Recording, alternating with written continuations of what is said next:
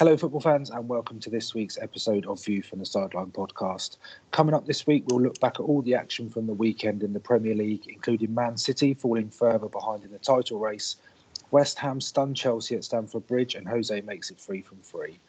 We'll also look at all the action from the Championship, as well as a roundup from the second round of the FA Cup, including Altringham's trip to Portsmouth.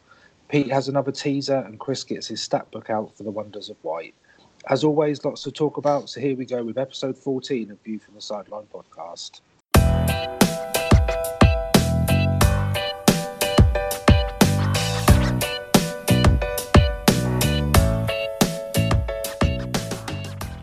Hi everyone, and welcome to episode 14 of View from the Sideline podcast. It's Rich here, and as always, Chris is with us. How you doing, Chris? Hi Rich, how you doing? All right, sorry about that. Phone in the office just beeped. I'll make sure it doesn't interrupt me anymore. So how you doing? Yeah, all right? Yeah, all good, mate. All good. You? Yeah, I'm good, yeah. So we've got lots to talk about this week. So we'll crack on with Pete's teaser, like we always do. So what have you got for us this week, Pete?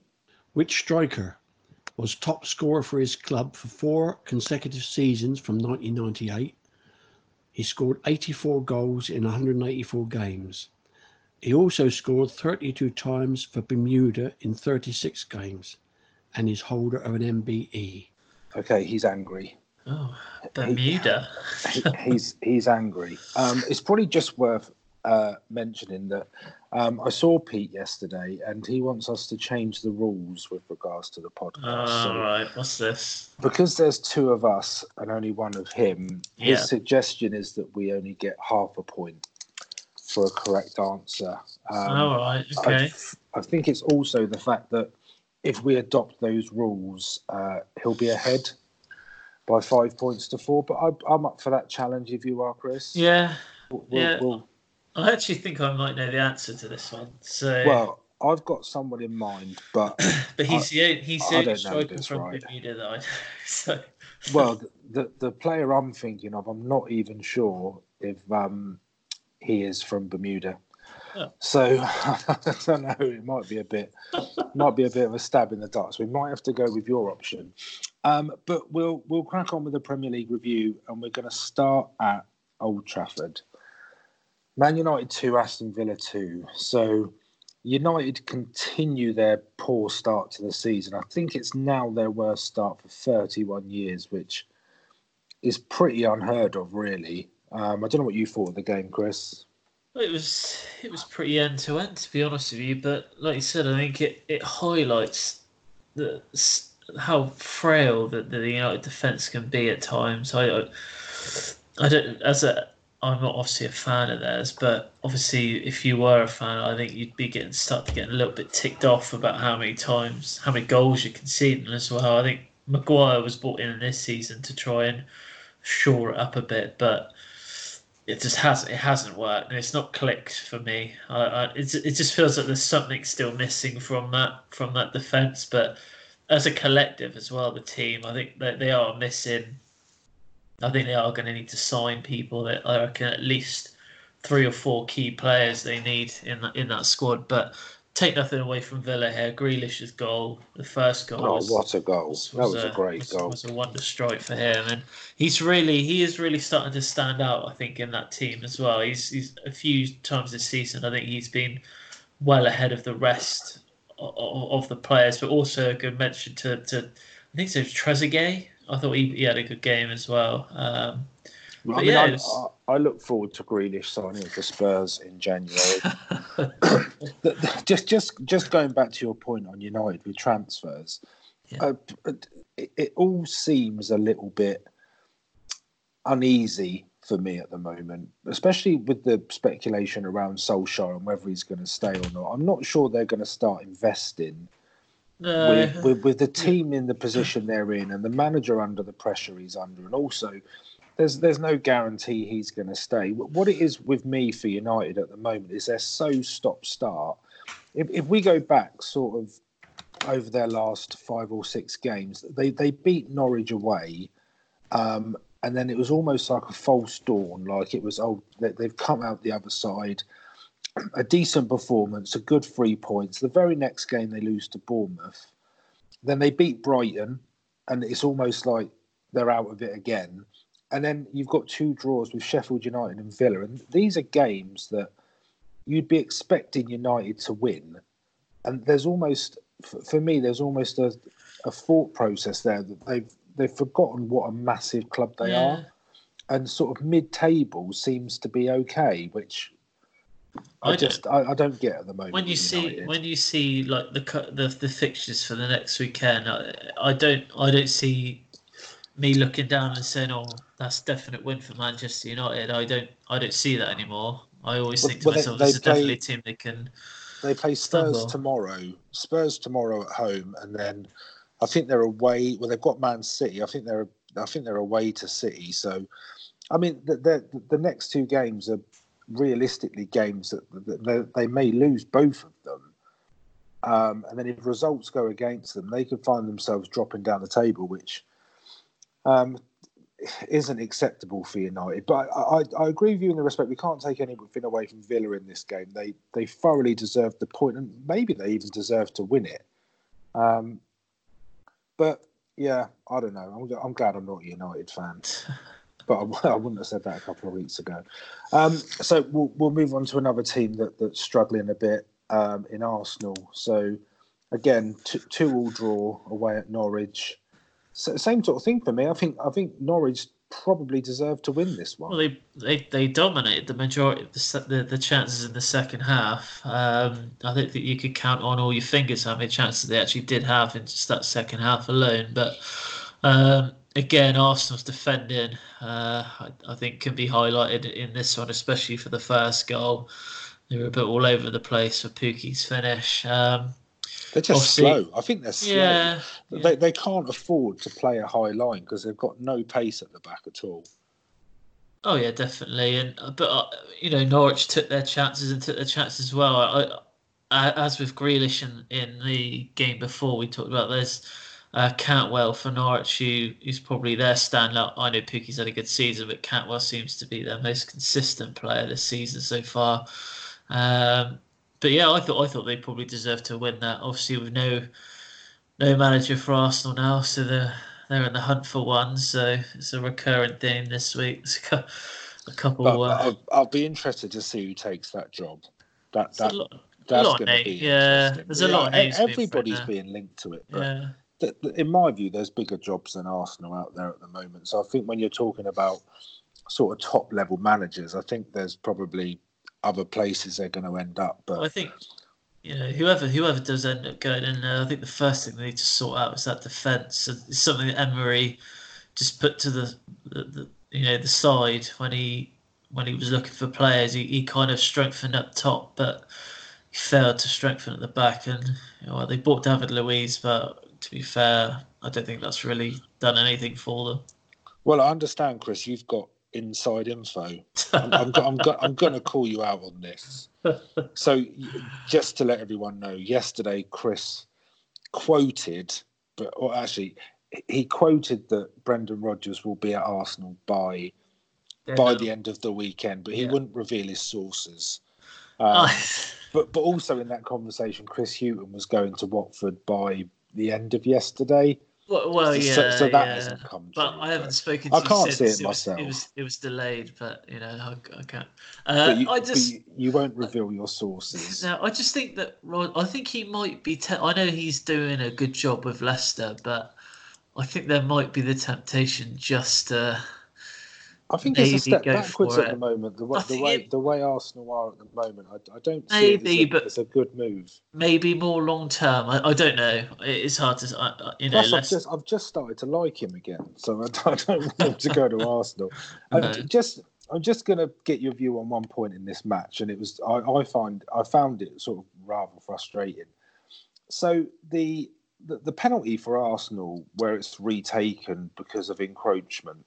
Yeah. Now, I know the rules are the rules. So with VAR, there's almost no hiding from it. So players know that if they encroach in the area before the penalty's taken, it's going to be retaken. And there there was a delay in this penalty kick being taken because the ref was talking to the players about encroachment. Why do they do it? Now, the Norwich player that encroached into the area, admittedly, he was the one who cleared the rebound after Tim Krul had saved the penalty. But the nearest Arsenal player was probably about 6 or 7 yards away from him. So, I mean, it was quite a simple clearance. Don't encroach. If the ref's telling you and you know it's going to be retaken, why do it? Well, especially now with VAR when they're like hot on it, they can see it. So yeah, but the amount of sort of complaints and that were coming from the Norwich players towards the ref after it was awarded to retake it. Don't moan about it if you're going to encroach. Exactly. Run over. Right. Okay. So we'll move on. This is one for you, Chris. I've been waiting for this. So this is why I love football.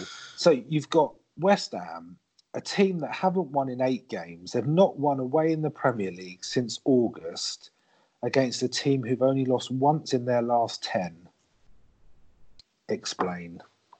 What happened? I would say that there was little composure when it came to finishing in front of the goal on Chelsea's behalf, and West Ham took the chance that they had. Their one big chance of the game they took. I don't even think it was a chance. It was a great goal. Yeah. I mean, he's not nailed on to score from there. But I know you missed Tammy Abraham, but I mean, there's got to be some sort of and all the transfer ban. But there's got to be some sort of depth. You can't miss one player that badly, surely. On that performance, I'm just trying to cheer you up. It's a strange one. You know, there's nothing really. I can't defend anything because we weren't at our best, and that's the truth. It's the first time I think this season, other than the United game, that we have looked vulnerable, very vulnerable throughout the whole play. He obviously rested Kante as well, so. Is there a change in the mindset when it comes to January if the ban's lifted? No, I still don't think they'll.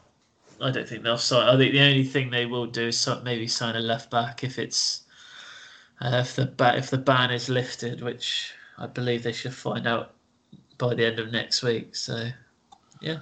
Well, no winning free, and the gap is closing. Can I just say something? Quickly. This is probably a bit controversial. What do you think this is?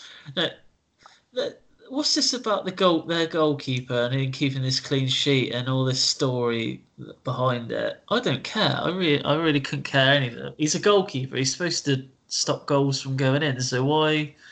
And that, ladies and gentlemen, is the voice of a sour loser. I just don't understand it. I was like, why is it such a big deal that he kept a clean sheet? It's not just that though. So I mean, this happens week in, week out. No. But this guy, so he's 33 years old, and it's his Premier League debut. He's obviously not that good then, is he? He's the son of a West Ham legend. He's been a West Ham fan his whole life. Right. He hasn't had an opportunity to start in the Premier League, and to keep a clean sheet. That's what being a goalkeeper is all about. And I just think it's a mixture of 3 or 4 bits of emotion, and I think it's a good story. No, I think it's a good story. If it was, I don't know, Kerry Dixon's son scoring his first goal for Chelsea in the Premier League, you'd be all over it. Stop being bar humbug. It's his job. Yeah, and he did it very well. All right, move on. Oh no, let's talk about Chelsea some more. Okay, so we'll go to Anfield, Liverpool-Brighton. Bit of nerves around Anfield, I think. Matt Ryan kept Brighton in it early on, but two almost identical goals from Van Dijk. Both set up by the same bloke as well, Alexander Arnold. Probably one of the best crosses, I think, in the Premier League at the moment. Yeah, I'd agree. But when Liverpool go 2-0 up, almost kind of feel that they're going to run riot a bit and get maybe 4, Well, 5, 6. this is it. They didn't. They took the foot off their gas, and then their keeper decided he was going to play a bit of handball outside the box. So this was one of my. I mean, you could see how angry Van Dijk was when he got sent off. That it was just needless. I mean, there's probably even something to say. Although it would go down as a horrendous error, if he just sort of let the ball bounce over him, let Brighton score. I think the salt was added. Do you know what I mean? It's 2-1. They're probably still going to win the game, but I know Alisson obviously got injured first game of the season, and it hasn't affected Liverpool that greatly. I mean, they're not sort of racking up the clean sheets, but they're scoring so many goals, they're winning games. I don't see the fact that Alisson is now suspended.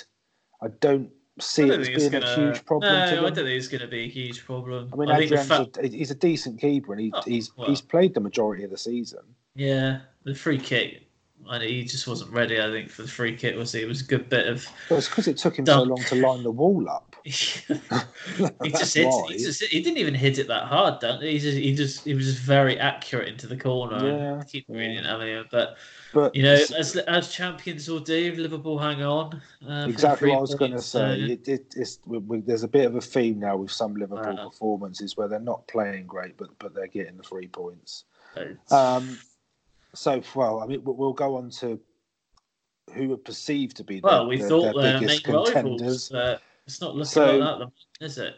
Newcastle, Man City. Have we seen goal of the season from Kevin De Bruyne? It has to be up there. Yeah, I mean, it's got to be. It reminds me of Tony Yeboah's goal against Liverpool all those years ago. Those sorts of strikes are the ones that you practice day in, day out when you were little at the park and you were always trying to hit it in off the crossbar. That's the sort of goal that was. But yeah, there's no better goal than off the underside of the crossbar than bouncing into the roof of the net. You know, they took the lead twice, and twice Newcastle pegged them back. So yeah, but I think that City for me at the moment. I just start off. I mean, I think the title race is over now. I mean, as well as Leicester are playing, I'm not sure they're gonna sustain it for the whole season. Although, I mean, I hope they do because I love watching Leicester play. Man City look different to me at the moment. The whole sort of ticky-tacky football around the box now almost seems to have been replaced by latching onto deflections and bobbling balls, and sort of like with Sterling's first goal, it almost ricocheted into his path, whereas before it'd be 3 or 4 passes sort of across the face of the goal and he'd put it into an empty net. And at the back as well, the Newcastle equaliser, so Shelvey's goal, it reminded me of when we spoke about Wolves a couple of weeks ago, and they did a similar thing where they just laid it across the area and it was put in with a shot with no pressure on at all. It reminded me of that, which it doesn't seem very City-like to me. And no, there does seem to be something missing. I know they are. One win in 5, which was against Chelsea. No clean sheet in 7. I think they are missing Laporte. I think he was their main defender, and it is. I think at the moment it's clear to see why. I don't think that they can defend very well at the moment. I just think that they're relying on De Bruyne too much. I mean, Aguero seems. I'm not sure if he's injured but Jesus seems to be playing, but they just seem like they're running on empty a little bit already, which is a bit worrying. And is it 11 points or 11 point gap now? They're relying on Liverpool they're relying on Liverpool to either lose 4 games and they haven't lost all season, or draw a hell of a lot of games. So it's difficult. I mean, a huge match tonight for Man City away at Burnley. They need to get a win there. If they don't get a win, then Liverpool at home to Everton this week, then I think it could be all over before Christmas. But we'll move on to Spurs Bournemouth. I can talk about this with glee, Chris, and I will not moan about the Bournemouth keeper or mock him in any way. But it's funny how a few weeks can change change your outlook in football. I'm still not You missing satisfied. Poch? I'm still not fully satisfied with Jose because I was a big Poch fan, but another win for Spurs. So 3 out of 3 since Jose came.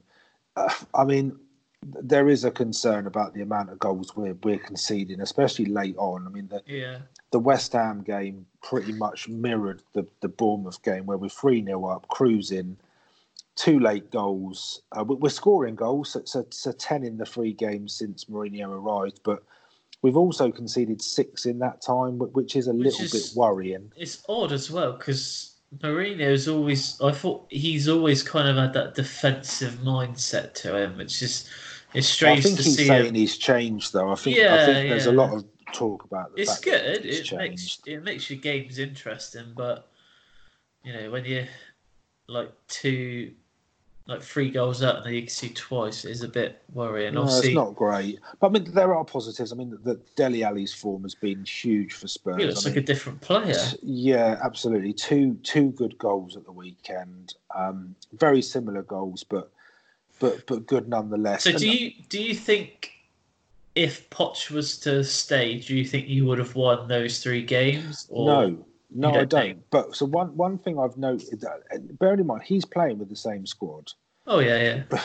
That's an absolute fact. But as a Spurs fan at the moment, it almost seems like we've got options. We've got options in different. Take out the fullbacks because I think fullback position, maybe not right side so much, but I know Danny Rose. Mourinho picked Vertonghen at left back at the weekend, and Danny Rose was on the bench. Vertonghen's not a left back, so I'm not sure whether something's going on there. And I think right back, although Serge Aurier's been playing well since Mourinho came, I think there's probably still a question mark there. But I sort of look at our midfield options, and so Eric Dyer's been getting starts under Mourinho, and you've got Sissoko, Harry Winks, and Ndombele. We've got these players now, and if you think up front, Zamora, Son, Kane, obviously Dele Alli in there as well. It's almost like we've got options now, but under Poch we didn't feel like that, even though the playing staff's exactly the same. So it's a little bit strange. But I mean, I have read this morning that apparently Eriksen's told Mourinho that he wants to go. He was an unused sub at the weekend, so read into that what you will. But I'm not bothered if he goes, and I've been like that for probably a month or so now. What is a positive? I think that there's reports in the press that Vertonghen wants to sign a new deal, which I think is a huge plus. But the one player for me that he has to sort out is Toby Alderweireld. He's performing at such a high level for Spurs, and he's not just that sort of defensive centre half. I mean, the first goal against Bournemouth shows he's got the ability to do that 50, 60-yard pinpoint pass, which immediately puts Spurs on the attack. So he's the one for me that has to stay. And to be honest with you, for the first time, and I can probably ever, I think we're going into the game against United at Old Trafford tomorrow, and I'm pretty confident we're going to win, which I don't ever remember as a Spurs fan being able to say that we're going to go to Man United and we're confident we're going to win. But I think we'll get 3 points tomorrow. You reckon? Yeah, I'm confident we will. Yeah, I mean, we won there last season pretty comfortably. And I think the form that the team are in, and I know form goes out the window sometimes in games like this, but yeah, you heard it here first. I think we'll get 3 points and then just continue going up the table. So yeah, good win. Happy with that. So we go to Burnley Palace. For me, this was the surprise result of the weekend. Don't think I saw this one coming. Obviously, Zaha getting another goal, but the defender for the second goal was not to be admired. I'm not really sure what Ben Mee was doing. He's kind of kicked it in the air, but as he kicked it in the air, kicked it behind him. But I think the keeper's probably Nick Pope's at fault for the first one. I think. Oh yeah, he should be getting beaten there. Yeah, should be getting beaten at your near post. So I don't know. Yeah, I was surprised. But Palace are one of those teams. they've got a lot of fight behind them, so you never really know. And they take their chances well. They don't create a huge amount of chances in games, but when they do tend to score them. For Burnley, the results they have been getting recently, I think, can kind of make up for maybe this one slip up. They've come off the back of 2 3-0 wins, and this fixture's almost... When Burnley are at home, I'd expect Burnley to win. But when the fixture's reversed and Palace are at home, I almost expect Palace to win. And it's only goal difference separating these two at the moment. Yeah. They're both on 18 points, mid-table. I think from the season Burnley had last year with Europa League and a pretty dreadful start, I think they'll be pretty happy. But I agree with you. Palace are one of those sides that they will take the chances they get, although they don't create a lot. But, I mean, Roy Hodgson, he's got to be delighted with that. Got to be delighted with that 3 points. So we'll move on to St Mary's, so Southampton-Watford. So the match that cost Kike Flores his job for the second time round at Watford. What do you do from there? I mean, let's talk about the main incident. So the handball for the first goal. What do you think? Gineppo, is that a thing? We'll call it that. It's one of those where only he's going to know if it was deliberate. To me, it didn't look deliberate, but it's still handball, so I don't really know. That's exactly my point. If that's a defender, that's not deliberate. It's not deliberate, but it is handball. If it's a defender, if it's a defender doing that inside the box, then I would have thought that would have been a penalty. So, I kind of relate it to the penalty Norwich in the Norwich Arsenal game, where it's slightly different circumstances in where the defender's being sort of nudged in the back and his arm is in the air. But that's not an intentional handball. The ball has hit his hand. So for me, there's no difference. And I think that VAR's here, whether you like it or not. And if anything, it is upholding the rules of the game. Whether the rule's wrong or not, that's a different story. But that is handball. The ball has hit his hand and it's rolled into his path. So in a way, he's got an advantage. It's handball. Yeah. And especially when you're talking about the manager loses it. I know he hasn't lost his job on that one performance, but he's lost his job because of the results since he's come back. But a lucky break for Saints, I think. Oh yeah, definitely. But I think in the how long has he been in charge for? What, 8-9 games maybe? I think he's had 10. I think he's had 10 games back. He's won one. They haven't improved, have they? But I still don't believe in sacking your manager. Well, they sacked their first manager after 5-6 games.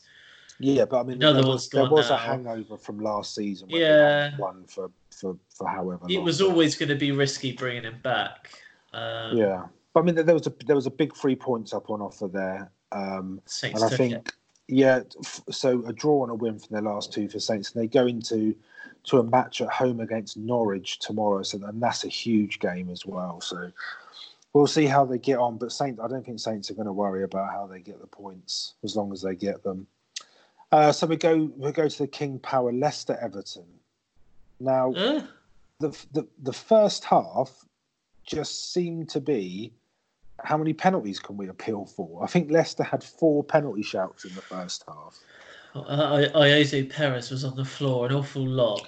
Yeah, but the one that was given and then overturned, there's such a split opinion on this because to me there's no contact. Well, it didn't look on the replay. It doesn't look like he's touched him at all. But he's fallen in a way where the law states if you trip or attempt to trip an opponent. Now, I think there's a valid argument from a Leicester perspective. Obviously, at the time they were 1-0 down. What's Chilwell meant to do? Because if he doesn't do what he does to avoid the challenge, he's going to get taken out. So what's he meant to do? Run into his leg? And then you go into a whole different conversation. I actually changed my mind on this. I saw it a couple of times, and I'm positive there's no contact, but I don't think it should have been overturned because I don't know what else he's supposed to do. So it's a difficult one, but I was surprised it was overturned. But this is another one. Why is the ref not going to the monitor? I know it's on the big screen, but why is he not going to the monitor? They just don't like it, do they? Well, scared of it. All that sort of fuss to put screens at the side of the pitch and no one's using them. But I mean, as far as the rest of the match is concerned, I've heard quite a lot that Everton played pretty well, but they played all right. But I don't think they offered anything really, apart from the goal they scored. The goal that they did score was against the run of play. There was no doubt about it. But Leicester second half were a lot better. As soon as Perez came off, actually, and Iheanacho kind of changed the tempo of their attack. I thought. Speaking of Iheanacho, so it is. I find this so sort of funny to talk about, but so the winning goal. I mean, this just shows sort of the margins there are in football. And bearing in mind, I mean, that defeat could cost Marco Silva his job, but. So he wheels away, does the whole knee slide, and sort of goes crazy because he scored the winning goal. When you're sort of listening to the commentary, that they're saying the flag's up, so you almost feel a bit sorry for him because of the level of celebration that he's put into it. But you know that the linesman's put his flag up. But then, especially the time the goal was in the last minute, then it goes to VAR, and that decision is overturned by the smallest of margins. So you almost go from agony to ecstasy in sort of the space of 60 seconds. But I feel a bit embarrassed for players when they go full out knee slide celebration. then goals are disallowed because you look a bit silly. But luckily, just do what Tyrone Mings did. He scored that nice volley at Old Trafford. He just started running back to the side. I suppose. I don't know if that's a goal. I'll just run. That would make it a bit dull, but good win for Leicester though. They did want to get back in that. Yeah, absolutely. And I love the noise that's generated at the King Power. I mean, the fans are crazy at Leicester. And I think it shows how far Leicester have come. They pretty much dominated that game from start to finish. They ran it in midfield. And, like with Grealish, I look forward to Maddison signing for Spurs as well. It's going to bolster This is quite the shopping list you've got going on. I've been consistent with it. It will definitely bolster our options. So the last game, Molineux, Wolves, Sheffield United. As a neutral, I think they're probably two of the most liked clubs in the league. Two very different styles. But I thought Sheffield United, they could have been out of sight in the first sort of 20, 25 minutes. They don't lose away from home, mate. That's just fact. They haven't lost away from home since January. No. And Jimenez just seems to be involved in everything that Wolves do going forward. And he obviously won Player of the Month as well for November, so rightly deserved as well. I think a draw was probably a fair result. But definitely.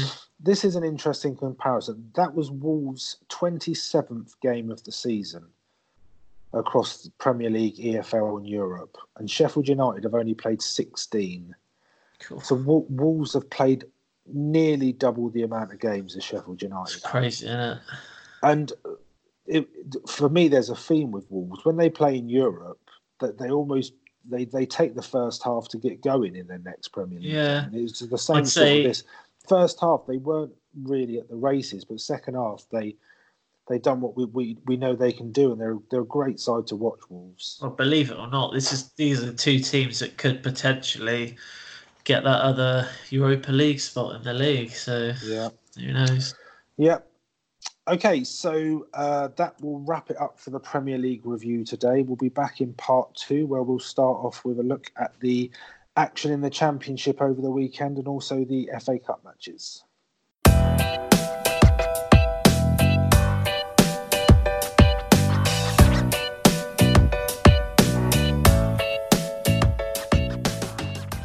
Hello and welcome back to part 2 of this week's episode of View from the Sideline podcast. So We're going to start part 2 with a look at the Championship. So West Brom, they returned to the top of the table last night with a 1-0 win away at Preston.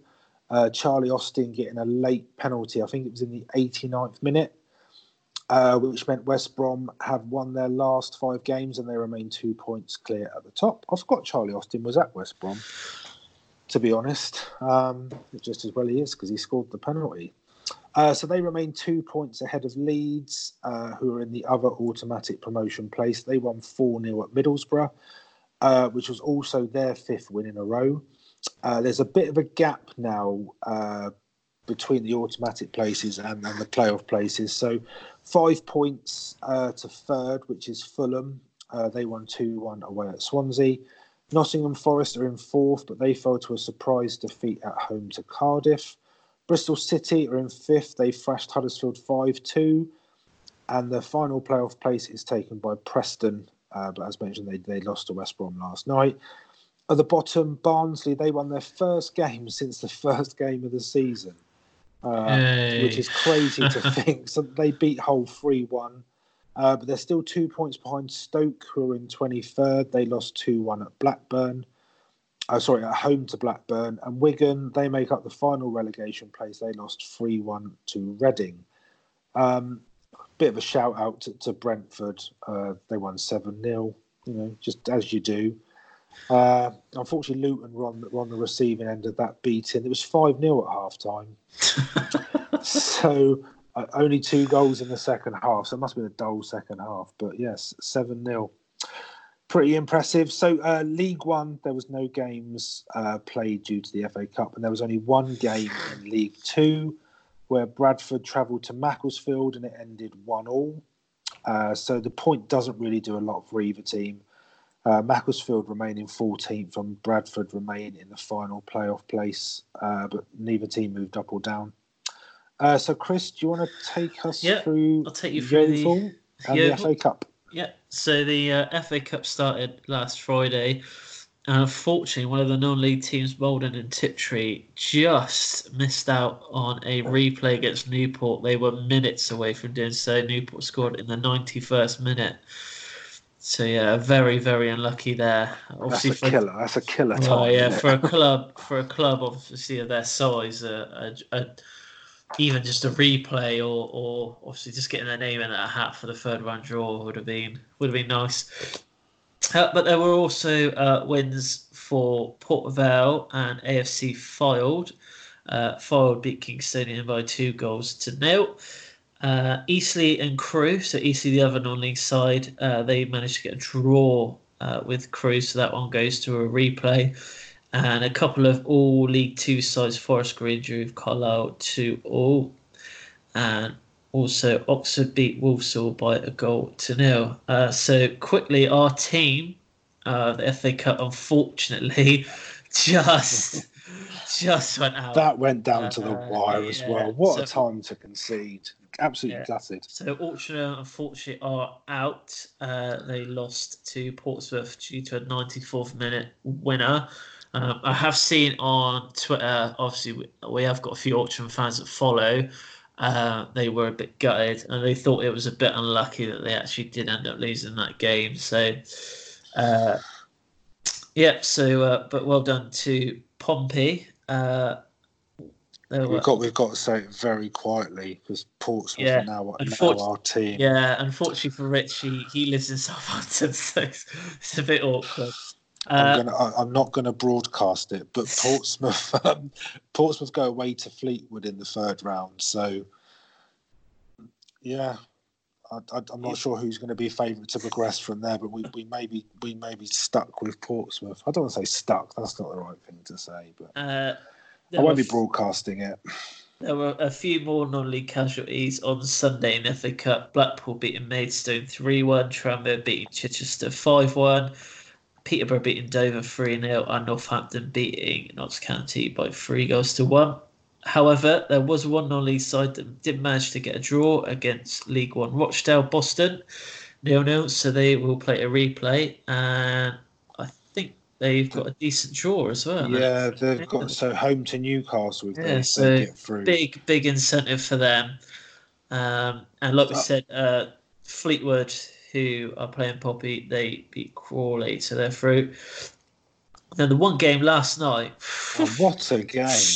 Were they 3-1, 3-0 down with 25 minutes to go or something? So Solihull Moors off the National League were 3-0 up with 14 minutes to go, and I don't want to say blew it because not many would have obviously expected the. They blew it, Chris. They blew it. But if you're 3-0 up with 15 minutes to go, you've got to win. But yeah, so Rotherham did end up winning the game. Michael Smith scored 2 very late goals. But credit to Chiod. Oh, I'm gonna murder this guy's name.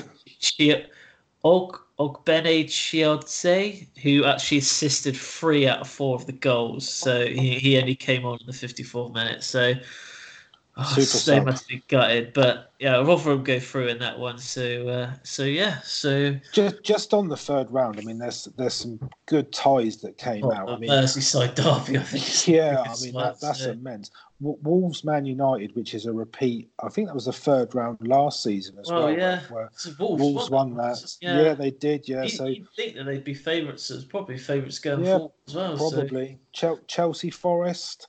Big game. Forest doing quite well this season. Yeah, it could be a tricky game. Spurs away at Middlesbrough, which I like. I like that sort of tie.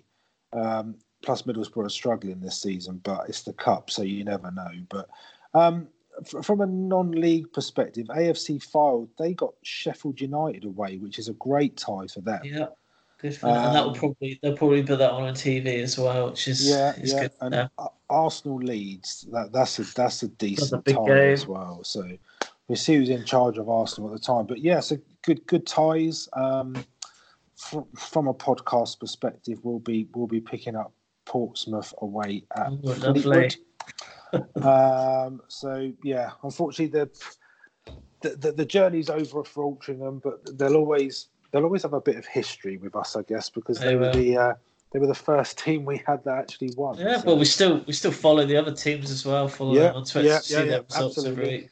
Just a quick one on the National League. So Yeovil, a feisty game, saw actually both teams reduced to 10 men in the first half. The game ended 1-1. Rhys Murphy scoring a 97th minute equaliser for Yeovil. So 4th place, 6 points off Barrow in first. So still going strong. Picking up a lot of draws though. Yeah, but still 4th. Yeah, I love your positive. You've suddenly become a more aligned to Yeovil because they didn't lose rather than Chelsea because they did. Yeah, exactly. Okay, so we'll just give you a quick update on predictions. So, as I predicted last week, your dad beat both of us. Yeah, he did. So he got a score of 16. So it was 11 for me because I got the golden goal, which was a bonus because without that, I would have struggled like you did, Chris, only getting 6. I just can't seem to do right with that at the moment. So you're dropping like a stone. Yeah. You're in a run of form, which I was in probably a month or so ago. But there's less than a point between us now in our averages. The games are coming thick and fast. They are, yeah. And we've got a midweek one. So this week it's Mark. He's going to be taking us on just for the Premier League games this midweek, and then we'll be back with another round at the weekend. So we'll get the results and games out onto social media. So the results from last week, and then obviously what's coming up this week. So I've been looking forward to this because I want to know what stats you've got for when Chelsea lose. So this is going to be interesting. My thought is that you're going to avoid any Chelsea stats, but here we go. Wonders of White. So excluding penalties, Aston Villa have conceded the most set-piece goals this season. That's 9. Raul Jimenez has been involved in 21 goals in 25 games in all competitions. That is the most of any player this season in the Premier League. Watford have now set 2 permanent managers this season, making this the earliest a side has seen 2 managers sacked in the Premier League since 2004, which was held by Southampton.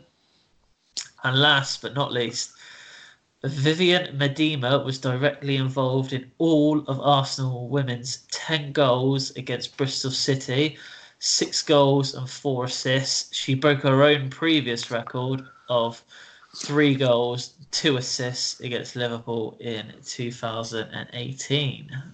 That is a stat. There's also, so I think Arsenal ladies, and so the first team for Arsenal ladies and obviously the men's first team, there was an aggregate score of 13-3, I think, across the 2 games, and the men's team still didn't win. It's crazy. And there's also Watford. I think that there was a thing going around for Watford about the last time they had a manager that lasted more than 2 years. And I think it was Malky Mackay. So that's how far back you're going to find the last time Watford had. I'm stealing your thunder. I apologise. Well, no, because I think so. I heard on Match of the Day that their last 6 managers, I think, on average, have lasted 25 games. Yeah. Bad times. Not for Chris Hughton though. When's he going to be appointed, Chris? By the end of tomorrow. Okay, that is breaking news. He'll be there by close of play tomorrow. Okay, so let's try and earn half our point. Half a point for the teaser. So we'll adopt Pete's suggestion. So we're 5-4 down. So boo, exactly. So this week's question: which striker was top scorer for his club for 4 consecutive seasons from 1998? Scored 84 goals in 184 games and also scored 32 times for Bermuda in 36 games and holds an MBE. I'm pretty confident of this one. Well, the only person begins with a G. Oh, right, I'm out. So the only person I could think of was Ricardo Fuller, and when he was at Stoke. But I don't know whether he's I'm Jamaican. Too early. There you go. I'm out. And I can't remember Ricardo Fuller ever getting an MBE. I actually know this because when I used to do the, I suppose the stat of whatever it was we used to do last season, this is actually one that I came across. So I actually know the answer to this. The answer is actually Sean Gota. Sean Gota? Yeah. So when he was at Man City, was he top scorer at Man City? He was, yeah. And he holds an MBE? He does, yeah. Do we need to Google this just to confirm that you're right? I'm very confident of this. Okay. Because when I was we just want to make sure it's all above board, you know. Well, when I was looking for stuff last season, I didn't actually know that he's actually a youth coach at Macclesfield Town at the moment. So his actual name isn't Sean Gota. This is going to blow your mind, Rich. His actual first name is Leonard. His middle name is Sean. Well, it's just as well I was sat down because that has blown my mind. He's lied to us all but no, he is MBE. He is Bermudan, and he was top scorer at Man City 4 seasons running. Take that, Pete. So he is the equivalent to Sergio Aguero. Take that in your rule change. I kind of feel that I only know that because of I came across it last season. It doesn't matter how you know it. The fact you know it is of great benefit to us. We close the gap to half a point. But that was tricky. If you didn't know, we would not have got that. No, I would have just gone with Ricardo Fuller. so the luck was on our side. I don't even know how. I'm surprised you know Ricardo Fuller's Jamaican, but good knowledge. That was just a guess. Good. I think he's Jamaican. I think I've seen him play for. You're googling it, aren't you? I can hear your keys tapping. Yeah. Ricardo Fuller is Jamaican. Yes, he is Jamaican. Right. Okay. As soon as we're finished, I'm going to get on the phone to Pete and I'm going to tell him. But God knows what he's going to give us next week now that we've got that. But anyway, so that pretty much wraps it up for today.